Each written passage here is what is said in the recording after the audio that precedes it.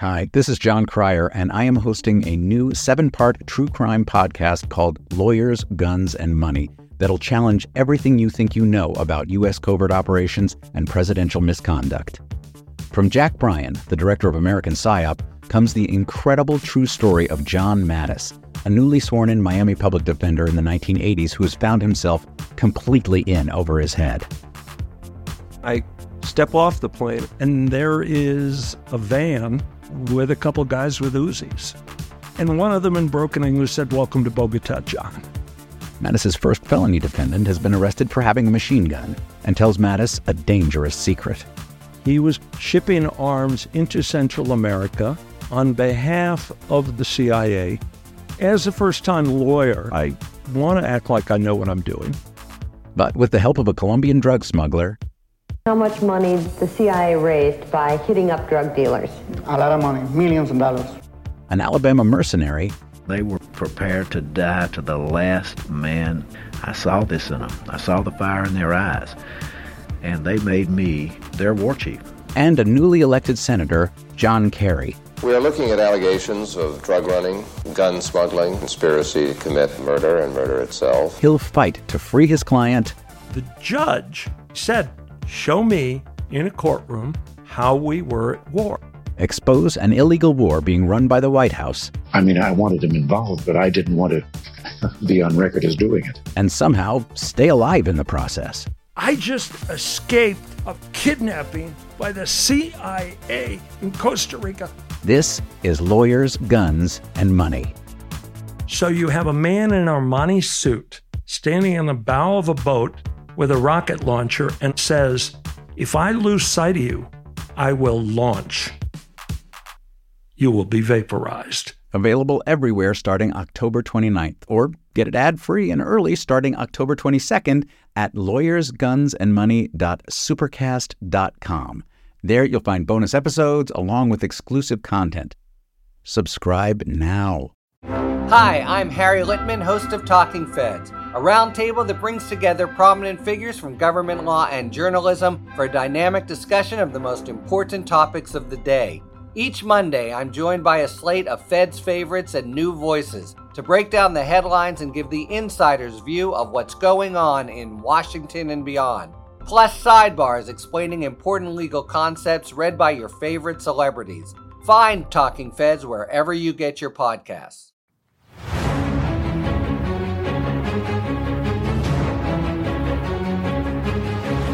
This is AG from Mueller, She Wrote. Are you tired of Donald Trump sending our computer hacking jobs overseas to countries like Russia, the United Arab Emirates, Saudi Arabia, and Israel just to save money? This year alone, Trump has spent over $3 million shipping our hack jobs and pay-to-play political attacks to foreign soil. Vote for me. I'm AG, and I'm working hard to unionize micro-targeting and psychographics so we can keep political hack jobs and dirty politics where they belong. In the United States of America. My name is AG, and I approve this message.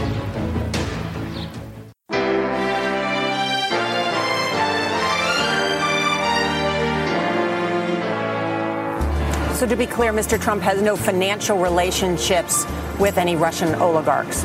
That's what he said. That's what I said. That's obviously what our position is. I'm not aware of any of those activities. I have been called a surrogate at a time or two in that campaign, and I did not have communications with the Russians. What do I have to get involved with Putin for? I have nothing to do with Putin. I've never spoken to him. I don't know anything about him other than he will respect me.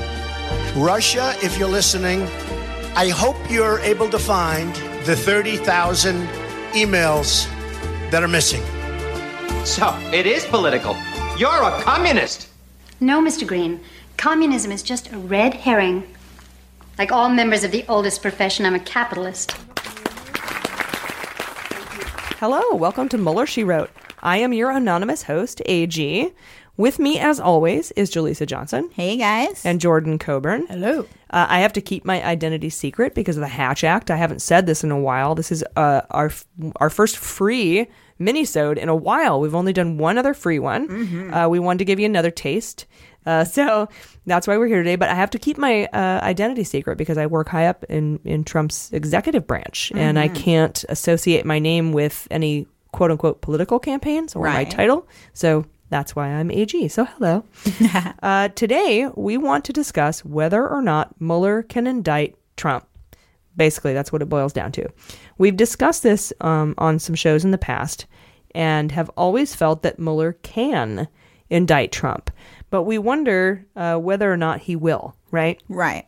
Well, this week, the guy who wrote the Department of Justice policy that says a sitting president cannot be indicted weighed in on Twitter, and I thought it was important enough to share as it corroborates our past conjecture here at MSW.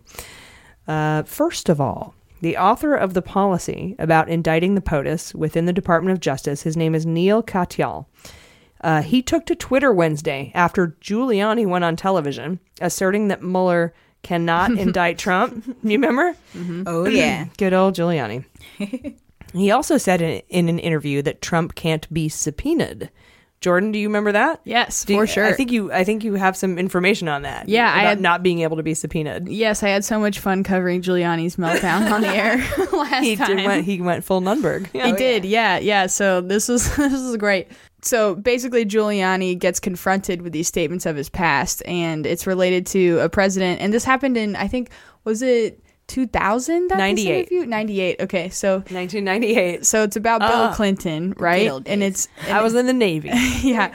And it's on the topic of getting subpoenaed and needing to come and testify. And Giuliani is super hard line saying, no, yes, a fucking president absolutely has to come and respond to a subpoena when it's issued to them. No questions asked. Yep, the president is not above the law. If he is subpoenaed, he must appear. Okay. Yes. Yes. And so then he gets confronted on this interview that AG was just referencing and has to answer for his previous words. Right, because he shows up on CNN and he's like, oh, they can't subpoena Trump. He doesn't have to answer to a subpoena. Yeah, that's so and funny. Then the anchor's like, well, but you said this, and they play the tape, and then as they're playing it, you hear Giuliani talking over it, saying, "That's not fair. This is not fair. Whoa. I was talking about responding to a subpoena of documents, not responding to a subpoena of a testimony in person." Talking is a compliment. He was crying. It was like, "That's not fair. You did that. You can't use my own words against me." What do you think about that technicality of word choice to you? Well, if you listen to the recording that's being played, I think any rational thinking person would think he's not referring to a subpoena for documents. Mm-hmm. Giuliani's referring to a subpoena for person. Exactly. To show up. Well, because Clinton wasn't responding to a subpoena for documents. Mm-hmm. He was responding to a subpoena to testify. For trying to pivot, though. He almost, the grand jury. Yeah. And the context was... God. Yeah. Absolutely. He just broke down. He had a little tantrum. Complete hypocrite. He's for sure referencing getting subpoenaed for an in-person testimony and saying you have to show up. And when he's confronted with it now, he's saying, no, I was talking about just documents. That's not fair. That's not fair. Trump's going to yell at him. He was so mad. Fucking idiot. Well, you know what? Trump did his research. If he vetted anyone, he might have seen that interview. Right. I don't know. And he's got the best people, so he'll be fine. Oh, yeah. The PPO is on top of it, icing everyone over there.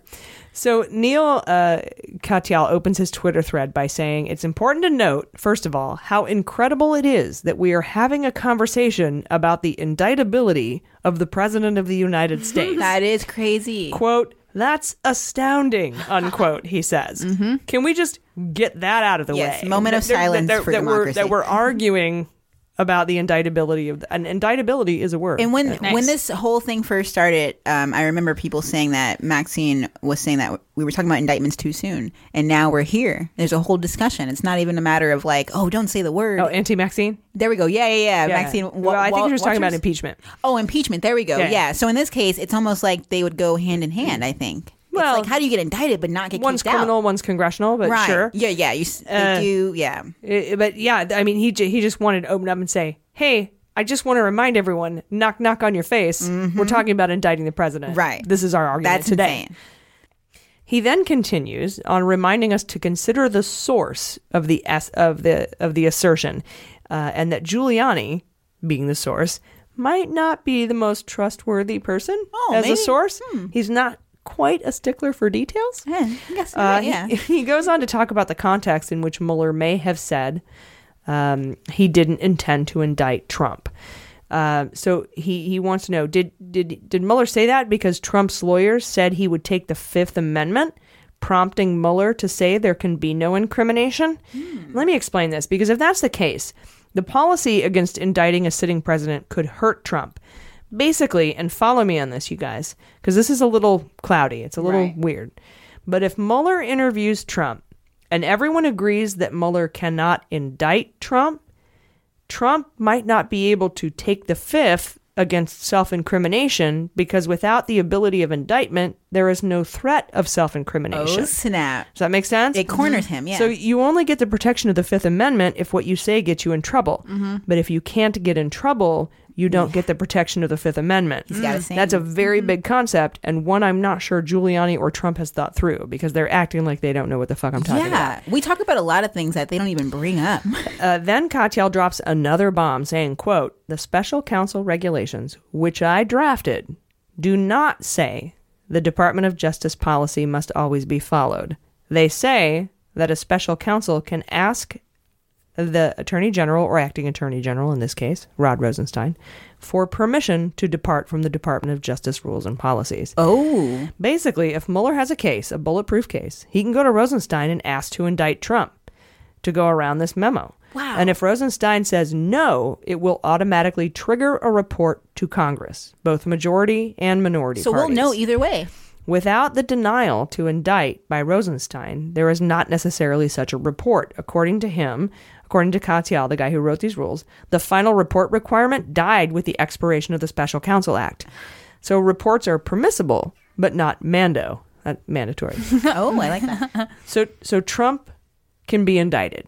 Basically, yeah. It's possible Mueller could ask for the indictment, knowing Rosenstein would deny, and that would force a full report from him, which he would then have to write for Congress, which he might want to do in the first place. Yeah. So knowing that permission to override that the Department of basically knowing that the permission to override Department of Justice rules is feasible, that puts an indictment right back into contention. And that is the assessment of the guy who wrote the rules about indicting a sitting president. It's like, how much more close to the source can you get? That's nuts. So it's bad for Trump in any scenario, because if you can't indict a president, if Mueller goes to Rosenstein, asked for permission to indict, and Rosenstein said no, that forcefully triggers a report to Congress, like Congress, not a little private final report. Exactly. The final report requirement ended with the Special Counsel Act when that expired. Wow, yeah. Okay, so you either get an indictment, or if the indictment is refused, you get a full report to Congress, which Trump will wants neither. leak to the public. Yeah. Okay. We'll either be pissed that nothing was done, but we know, or we'll be happy that something was done and we'll know. And if you can't indict a president, you can't plead the Fifth. That's crazy. Because that's the biggest part to me. Because the Fifth Amendment only protects you from self-incrimination, and if you are unable to incriminate yourself because you are protected, you got to talk by zero indictments, you have to testify. Wow. So I love the law when it works out. So Trump is fucked. Nice. That was probably one of our better ones. Yeah, that was good. Yeah. We hope that you guys have enjoyed our little bonus episode. We encourage you to head to MuellerSheWrote.com and become a patron. You'll get access to all of our bonus episodes. $1. That's it. That's all. It's $1 for you. It actually means the world to us. Oh, so yeah. Thank you again for listening. I've been AG. I've been Jaleesa Johnson. I've been Jordan Coburn. And this is Mueller, She Wrote.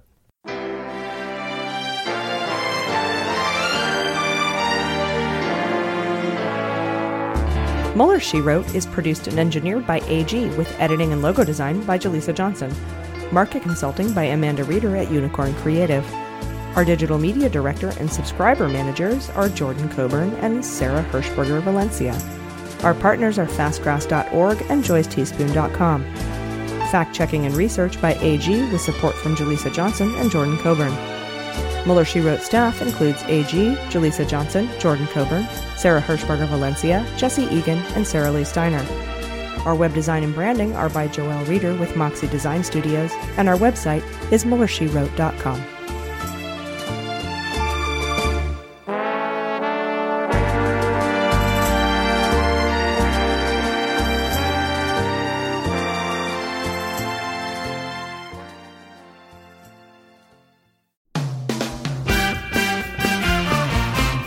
Season 4 of How We Win is here.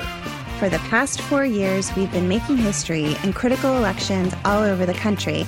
And last year, we made history again by expanding our majority in the Senate, beating election-denying Republicans in crucial state house races, and fighting back a non-existent red wave. But the MAGA Republicans who plotted and pardoned the attempted overthrow of our government now control the House, thanks to gerrymandered maps and repressive anti-voter laws. And the chaotic spectacle we've already seen shows us just how far they will go to seize power, dismantle our government, and take away our freedoms.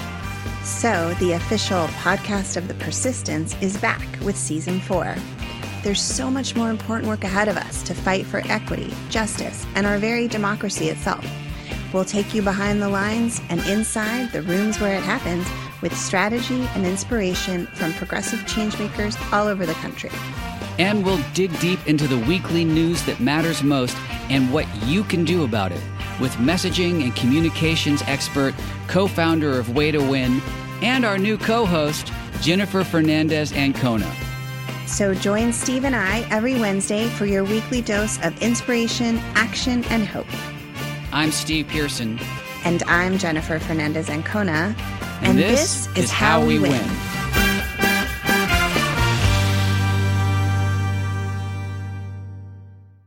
MSW Media. Hi, this is John Cryer, and I am hosting a new 7-part true crime podcast called Lawyers, Guns, and Money that'll challenge everything you think you know about U.S. covert operations and presidential misconduct. From Jack Bryan, the director of American PSYOP, comes the incredible true story of John Mattis, a newly sworn-in Miami public defender in the 1980s who has found himself completely in over his head. I step off the plane, and there is a van with a couple guys with Uzis. And one of them in broken English said, "Welcome to Bogota, John." Mattis's first felony defendant has been arrested for having a machine gun and tells Mattis a dangerous secret. He was shipping arms into Central America on behalf of the CIA. As a first-time lawyer, I want to act like I know what I'm doing. But with the help of a Colombian drug smuggler... How much money the CIA raised by hitting up drug dealers? A lot of money, millions of dollars. An Alabama mercenary... They were prepared to die to the last man. I saw this in them. I saw the fire in their eyes. And they made me their war chief. And a newly elected senator, John Kerry. We are looking at allegations of drug running, gun smuggling, conspiracy to commit murder and murder itself. He'll fight to free his client. The judge said, "Show me in a courtroom how we were at war." Expose an illegal war being run by the White House. I mean, I wanted him involved, but I didn't want to be on record as doing it. And somehow stay alive in the process. I just escaped a kidnapping by the CIA in Costa Rica. This is Lawyers, Guns, and Money. So you have a man in an Armani suit standing in the bow of a boat with a rocket launcher and says, "If I lose sight of you, I will launch. You will be vaporized." Available everywhere starting October 29th, or get it ad-free and early starting October 22nd at lawyersgunsandmoney.supercast.com. There you'll find bonus episodes along with exclusive content. Subscribe now.